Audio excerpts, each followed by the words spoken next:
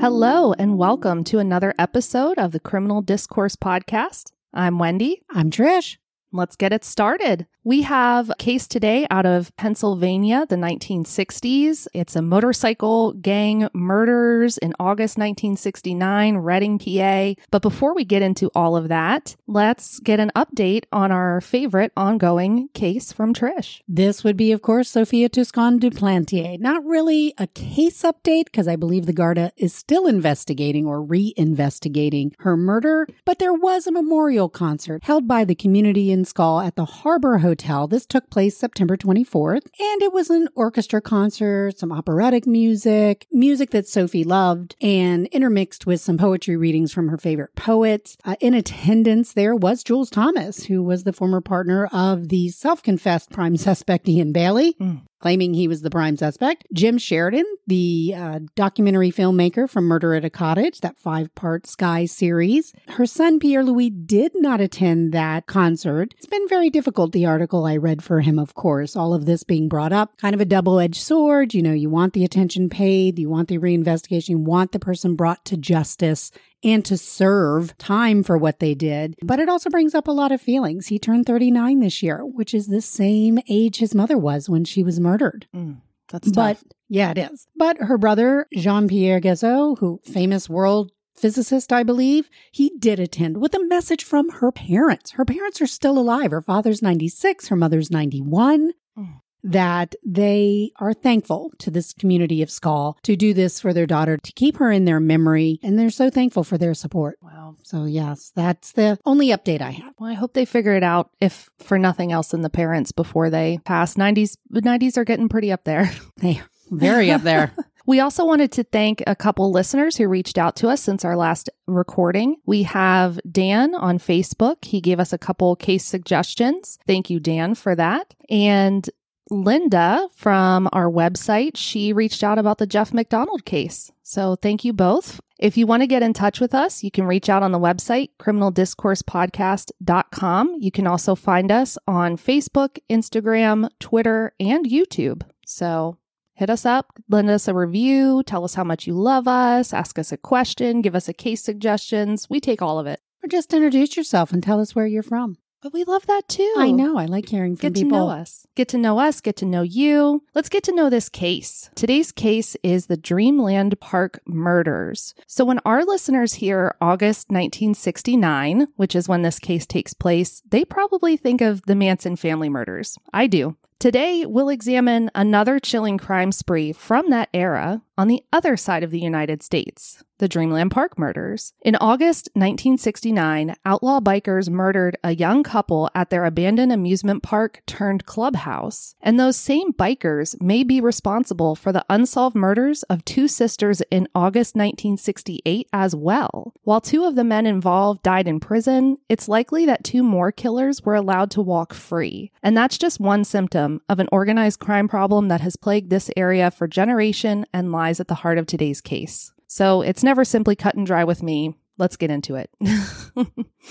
So the city of Reading, Pennsylvania, it's in southeastern PA, and it is central to this case. It sits just an hour or so northwest of Philadelphia, and it's the home of the Reading Railroad. Yes, the same one from Monopoly. And it's Reading, not Reading. And it's the Schuylkill River, not any other weird pronunciation that you might have. Reading is the seat of Berks County. It makes up nearly a quarter of the entire county's population. And outside of the city of Reading, Berks County is mostly rural. It's forest, farmland. It's inhabited by the descendants of the Pennsylvania Dutch. This is the land of polka music, barn hex signs, and it wasn't uncommon to hear residents speaking German around the city of Reading into the 1950s. Also kielbasa. Kielbasa. How could you forget kielbasa? Kielbasa, pierogies, halupkis. Right. Nom, nom, nom, nom. By the 1960s and through the 1980s, Reading's population was decreasing at a rate of 10% at every census, so every 10 years. Reading has a tough reputation, and while current crime statistics do back that up, much of the city's problems lie in the political corruption that overtook the city in the mid-20th century. Racketeering, illegal gambling, was everywhere, in plain sight, and virtually every city official was involved to some degree.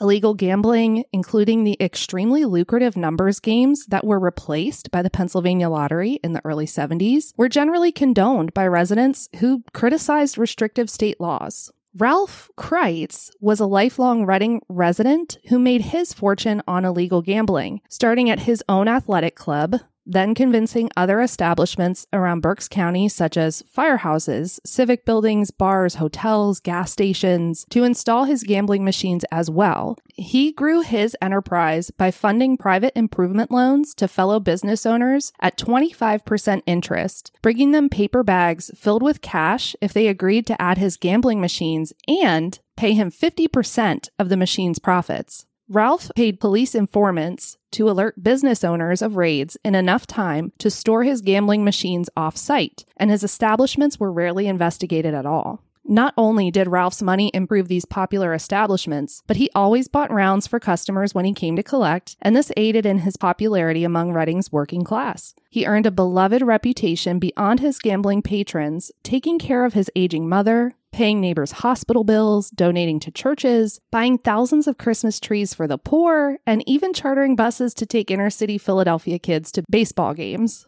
In 1938, Ralph's brother, Alton Kreitz, purchased a 17-acre property off Pricetown Road in Ruscombe Manor Township, about a half-hour's drive northwest of Reading. Ralph converted the farmland into an amusement area he called Dreamland Park, and he opened it to the public in 1939. It was an older-style family picnic and entertainment area tucked into the woods, featuring a merry-go-round, miniature racetrack, roller rink, indoor theater for live shows, picnic groves, and of course, illegal gambling. It sounds like Williams Grove, if you've ever been there, except they didn't have illegal gambling. I don't think they had illegal gambling, but those, I guess today in Pennsylvania, what would that be? Like Knoebels? I think Knoebels, Del Grosso's, those kind of places now. Mm-hmm. So despite Ralph's charity and his connections, his crimes did start catching up to him when he was convicted of tax evasion in 1948. Before issuing a 60-day sentence, the presiding judge remarked, "I feel like I'm putting Santa Claus in jail." He had a really great reputation, and what he was doing was not uncommon. Ralph's mother, who he had been housing and caring for, passed away the following year in 1949. Then in 1950, the IRS seized Ralph's athletic club. He openly revealed the details of his racketeering activities during a 1951 trial, and that resulted in just a 4-month prison sentence for Ralph, but also the conviction of several others. At the time, Ralph's machines netted approximately $4,000 each month, or roughly $1,800 after business expenses. So take home for Ralph $1,800 after he paid police informants, paid the people working for him, all of these expenses. In $2,002, that means Ralph was pocketing about $21,000 himself each month from the machines alone, tax-free. And that's why he could be Santa. That's why.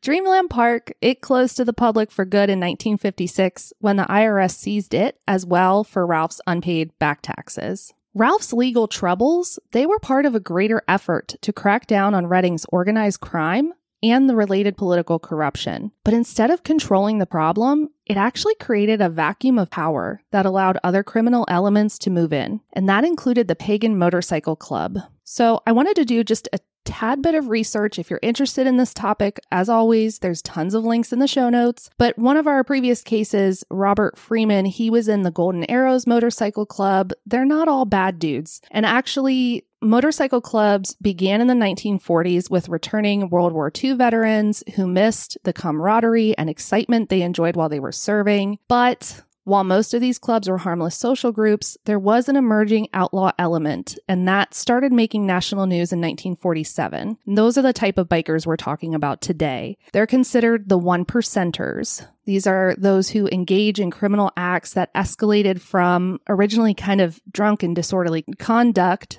to murder and everything in between, occasionally operating right alongside the American mafia in their drugs, weapons, and sex trafficking activities. The Pagans, an early one-percenter gang, they maintained clubhouses throughout their East Coast territory for living, socializing, and carrying out their illegal activities. The clubhouses were also hangouts for drug users, hippies, and runaways. In the late 1960s, Redding was home to at least 2 pagan clubhouses, an abandoned airport hangar, and Dreamland Park. Both properties were owned by the same person, Musa Eways, the father of Pagans member James Eways. So after Ralph Kreitz lost the Dreamland Park property over back taxes, a man named Paul Zip bought it at a sheriff's sale in 1958. This is what I found in the property records. Paul sold it to Diversified Management Corporation in 1963. And Trish, you taught us all about money laundering. Diversified Management Corporation sounds a little fakish to me. Diversified Management then sold it to one of its members, David Garrett, in 1966. That's a little strange. And he purchased it with a loan from Diversified Management, which was his business. Locals, police, and reporters, however, say that the owner was really Musa Eways, and Musa was David Garrett's business partner and another one of Diversified Management's members. Musa Eways, he's originally from Palestine. He was a wealthy engineer. He owned several businesses and properties in Berks County. Fun fact, if you didn't know, Taylor Swift is from the Redding area, specifically Wyomissing. And Musa Eways even at one time owned the property next door to her childhood home. According to police, Musa also owned an abandoned airport hangar that the Pagans were using as their clubhouse before Dreamland Park, and that hangar was integral to the investigation of an unsolved double homicide in August 1968. And that might be the reason why the Pagans moved their clubhouse to Dreamland Park, another one of Musa's properties, soon after. And it's Musa's son who's a pagan. Yes. On August 22nd, 1968, 14-year-old Michael Moore was walking to work at a horse farm about a half hour south of Redding when he noticed a strong odor. He located its source at the base of a tree, where he saw a pair of legs in the underbrush.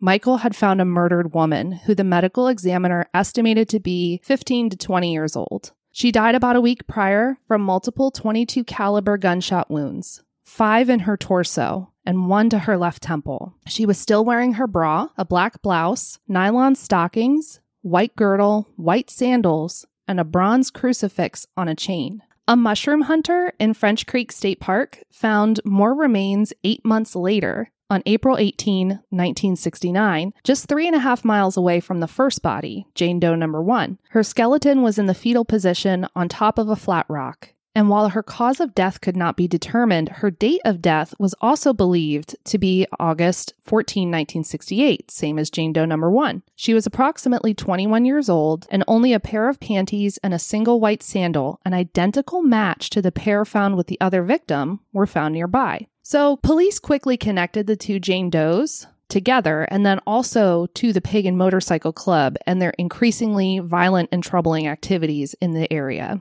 They searched the Pagans' clubhouse, that abandoned airport hangar that Musa Eways owned, in August 1969. They found photographs of 2 young women they believed could be the victims or other women who might be able to help identify them. But another 45 years would pass before that could happen. I promise we'll pick up that thread soon. But now we're in August 1969, and just as the Berks County Jane Doe's case seemed to be heating up, we found those photographs at the airport hangar. We have some clues. News of the Tate LaBianca murders are breaking. Berks County residents are also kicking off their annual Kutztown Fair. Guys, you just have to be from the area to know this is a big deal. Bikers from New York and Florida traveled to the Pagans' Dreamland Park hideout to attend the fair and pick up women. This was kind of an annual tradition for them, too. Among the Pagans welcoming visitors that week were James the Arab Eways. That was his nickname. He was age 19 at this point, and he was the son, of course, of Dreamland Park Properties owner Musa, and Leroy Righteous Elroy Stoltzfus, a 24-year-old from Leola, Lancaster County. Leroy's father was a Mennonite bishop, but Leroy loved riding motorcycles, and he left the church to join the United States Air Force, and he eventually fell in with the Pagans. Out-of-towners Robert Bobby the Juice Martinelich, a Thunderbolts motorcycle club member from Selden, New York, and Harlan the Wolfman Bailey, another Thunderbolt up from Florida, hung out with James and Leroy on Tuesday, August 12th. After an unsuccessful day at the fair, the 4 bikers piled in their Ford Econoline van to look for women elsewhere. They would eventually encounter 18-year-old Marilyn Scheckler from Murraysville, Westmoreland County. That's near Pittsburgh. She graduated from Franklin Regional High School that spring, where she was a mascot and a swimmer. That summer, Marilyn had moved in with her brother, Grant Jr., goes by Ted, in Exeter Township, just east of Reading City proper. She took a job working the cash register at a Boscov's department store restaurant, and that's where she met Glenn Eckert. This is one of the most Pennsylvania episodes ever. Yes. If you're from Pennsylvania, you're like, oh yeah, I know that. If you're not, bear with us. Mm-hmm. Glenn was 20, a 1967 graduate of Conrad Weiser High School. He was from Robizonia, about a half hour west of Reading. His father ran several country kitchen restaurants at local Boscov's department stores, and Glenn was working for his father that summer of 1969. So one of his responsibilities was collecting cash for bank deposit, and that's how him and Marilyn became acquainted. She was working the cash registers when he came to collect. So on Tuesday, August 12th, Glenn stopped by Marilyn and her brother's place at 9 p.m. to pick Marilyn up for a date. They left the house at 9:30 p.m. On that same night, 20-year-old James Buchter and 2 of his friends became lost when they were trying to visit a friend on Pricetown Road, which is near the Dreamland Park property. They turned down the wrong road and ended up at a locked gate. So remember, we have Glenn and Marilyn. They're taking a ride. They're on a date. We have our 4, James, Leroy, Harlan, and Robert, our 4 gang members driving around. And now we have James and his 2 friends. They end up at the Dreamland Park property. So they end up at this locked gate. When they attempted to reverse their vehicle and exit the way that they came, they saw a van occupied by several men blocking the road. James described the men as bikers and says they pulled him and his 2 friends from their car. They beat all 3 of them with clubs and chains, stabbed James, and threatened to harm their families if they snitched about it. James returned home with very serious injuries. We're talking like a hole in his shoulder. And his brother-in-law convinced him to go to the hospital. And he helped him to come up with this cover story about falling on broken glass. But after doctors examined James's wounds, they called the police, and with further questioning, James reluctantly revealed what happened, and police headed to the Dreamland Park property to investigate. So now it's midnight, or shortly after, and Glenn and Marilyn had parked their light blue car at a spot along Skyline Drive, which is a well-known part of the Reading Park system, and it overlooks the city. James, Leroy, Robert, and Harlan were riding around the area at the same time and pulled their van in beside the couple upon spotting them. James stayed in the van while the other 3 bikers forced their way into Glenn and Marilyn's vehicle. Harlan took the driver's seat of the car, following James and the van to a Leesport train station about 20 minutes north. There, they abandoned the couple's vehicle. Harlan pocketed the car keys, and Robert used a gun to force Glenn and Marilyn into the van with the rest of them. We'll return to this case in just a moment after this listener-only offer from our sponsor. My husband is stubborn and doesn't like to spend much time or money on grooming, so I was skeptical if Manscaped products would make any difference. Since his pumpkin patch was getting overgrown, I got him some Manscaped tools to turn it into pumpkin spice and everything nice. Their Lawnmower 4.0 trimmer not only got the job done fast and well, but the built-in LED light made it easier to navigate around his gourds. To be honest, it was even fun for him to play around with. I think he finally understood what I mean by treat yourself. So this fall, treat yourself or that special guy in your life with the last male grooming products you or he will probably ever need. Our loyal Criminal Discourse podcast listeners can enjoy a 20% discount plus free shipping when they use the code CDP20 at manscaped.com. That's CDP20 for 20% off your order plus free shipping at manscaped.com. And now, let's get back to the case. As the group slowly made their way to the Dreamland Park clubhouse, the 4 bikers took turns raping Marilyn in pairs. They arrived sometime between 2 and 4 a.m. with plans to continue, quote, training Marilyn and scaring both her and Glenn into silence. Train was the word that James Eways used in his trial testimony, and he defined it as, quote, all of us having sexual relations with the girl. But when they arrived at Dreamland, police were already there responding to James Buchter's stabbing and assault earlier that night. So the Pagans decided to drive around a bit more, and when they returned, the police were still there, so they ditched the van and forced Glenn and Marilyn into the dense woods surrounding the park. There are 4 different versions of what happened next, but autopsy results show that Glenn was beaten and shot multiple times. Marilyn suffered severe blunt force trauma, especially to the back and left-hand side of her skull. By the time they were discovered, it would be impossible to determine the specific weapons used. So Glenn's father, Charles, he was the first to report Glenn and Marilyn missing when he realized the next morning that his son hadn't arrived back home. Police believe the couple had run away to attend the music festival in Woodstock, happening that upcoming weekend, and they even called police in New York for help, and they were laughed at. But Charles instinctively knew that the couple had been victims of foul play. So the next day, 10 people were arrested around Reading, actually in connection with James Buchter's stabbing, not with Glenn and Marilyn's disappearance. And that included 2 underage girls and 4 bikers who weren't even at Dreamland Park the night of the incident. So police were rounding up just local bikers or young people who looked that way based on James's description. All 4 gang members involved in Glenn and Marilyn's murders just the night before, James, Leroy, Robert, and Harlan, they were arrested too, right away. But again, they're looking into James Buchter's stabbing. Police confiscated the car keys that Harlan had on him, but they didn't realize the significance yet. Musa Iwais bailed his son out early. James fled to Texas to hide out, and the remaining bikers were released after extensive questioning. So while Woodstock was gearing up in the wake of this Dreamland Park stabbing, Rusco Manor Township residents met with officials to discuss their safety concerns. They didn't realize that these additional murders had even happened. They were concerned about this pagan motorcycle club, this clubhouse, and they claimed that the bikers had renovated the properties, the Dreamland Park properties, abandoned theater building, and they had done it without proper permitting. So this was kind of the legal way they were going to try to go about it. But the township building inspector assured them that he had spoken with the property owner, Musa Iwais, and was satisfied that the repairs were not the type that required permitting, things like fixing broken windows, painting, and mowing grass. So nothing came of the meeting. But police did locate Glenn's car the following week in Leesport, where it had been abandoned. The car contained a bag with $489.23, which was the exact amount Glenn had collected from his father's restaurants on the 12th and never made it to the bank to deposit. Their shoes and a t-shirt were also located inside the car. Police found Glenn's body a few months later, on October 23rd, between Pricetown and Ole Furnace Roads, on the outskirts of Dreamland Park. Court documents reveal that Harlan and James provided details to police about the couple's disappearance that led police to the burial site. Other sources say they just were searching around there because they assumed the pagans had something to do with it. It's not really clear why they decided to search on that day at that park. Glenn's dark, thick-framed eyeglasses were still resting on his skull, and sunlight reflecting off of them is what drew police to his remains. Marilyn's body was located a day later, October 24, 1969,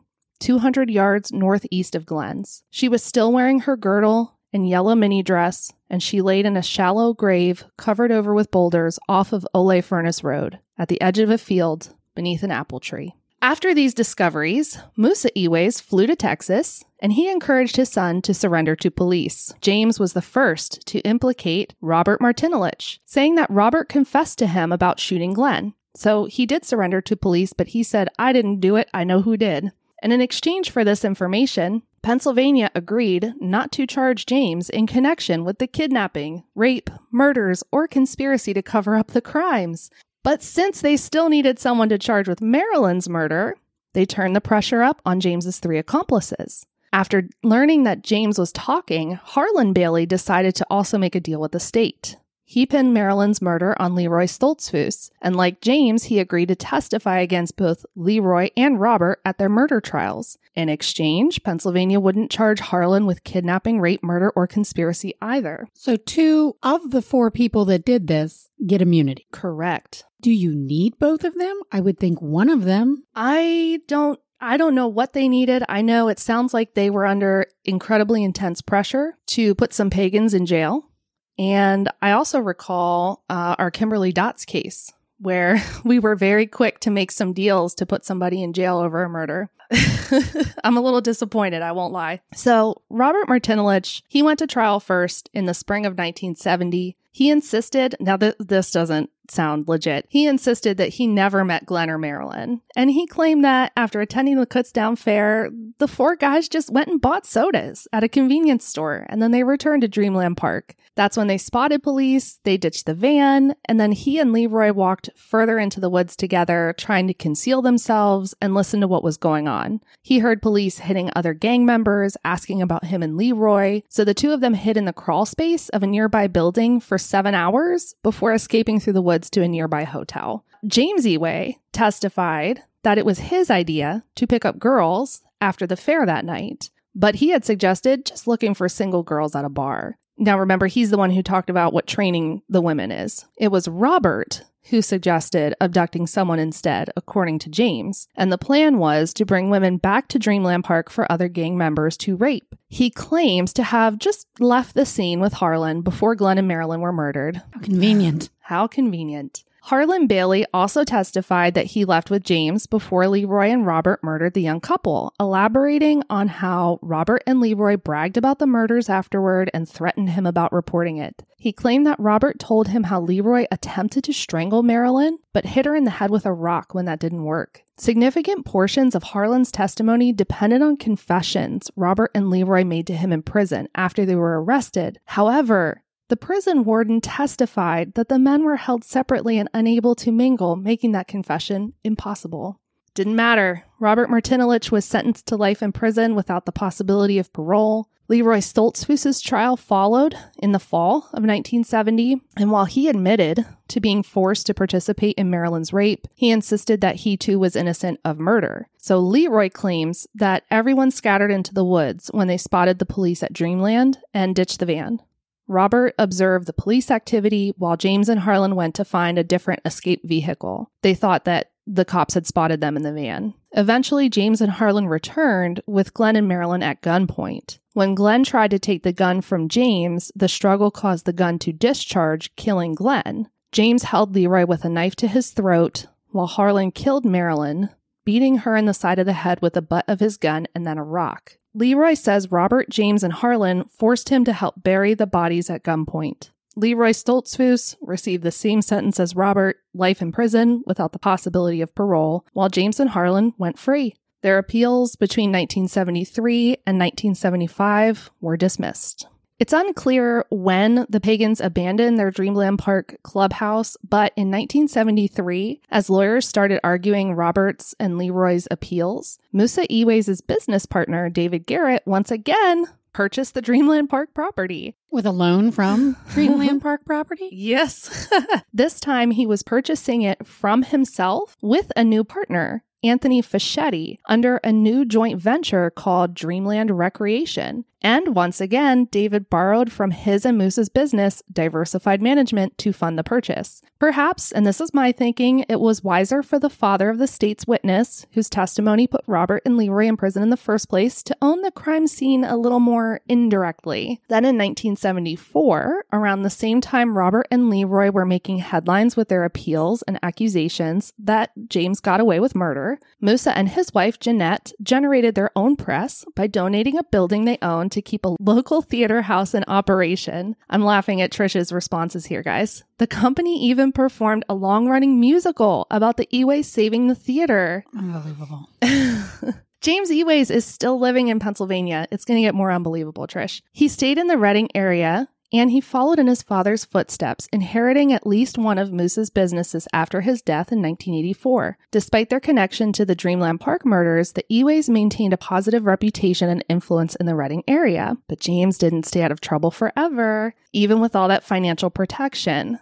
In 1995, he was living in the converted Grandview Chapel, which is part of the old Grandview Sanitarium property his parents owned that was not only unique, but the source of local lore and urban legends. In the 1960s, rumors of hauntings at the abandoned property began luring area teens like James into trespassing. In the wee hours of June 15, 1995, after drinking alcohol and smoking pot, 17-year-old Michael Abate, along with 3 friends, carried on this tradition by driving slowly past the chapel, shining flashlights at the windows, and shouting obscenities. James claimed he only intended to threaten the boys when he aimed his pistol just a few feet away from their vehicle, and that the gun fired accidentally, twice, hitting Michael both times point blank, killing him.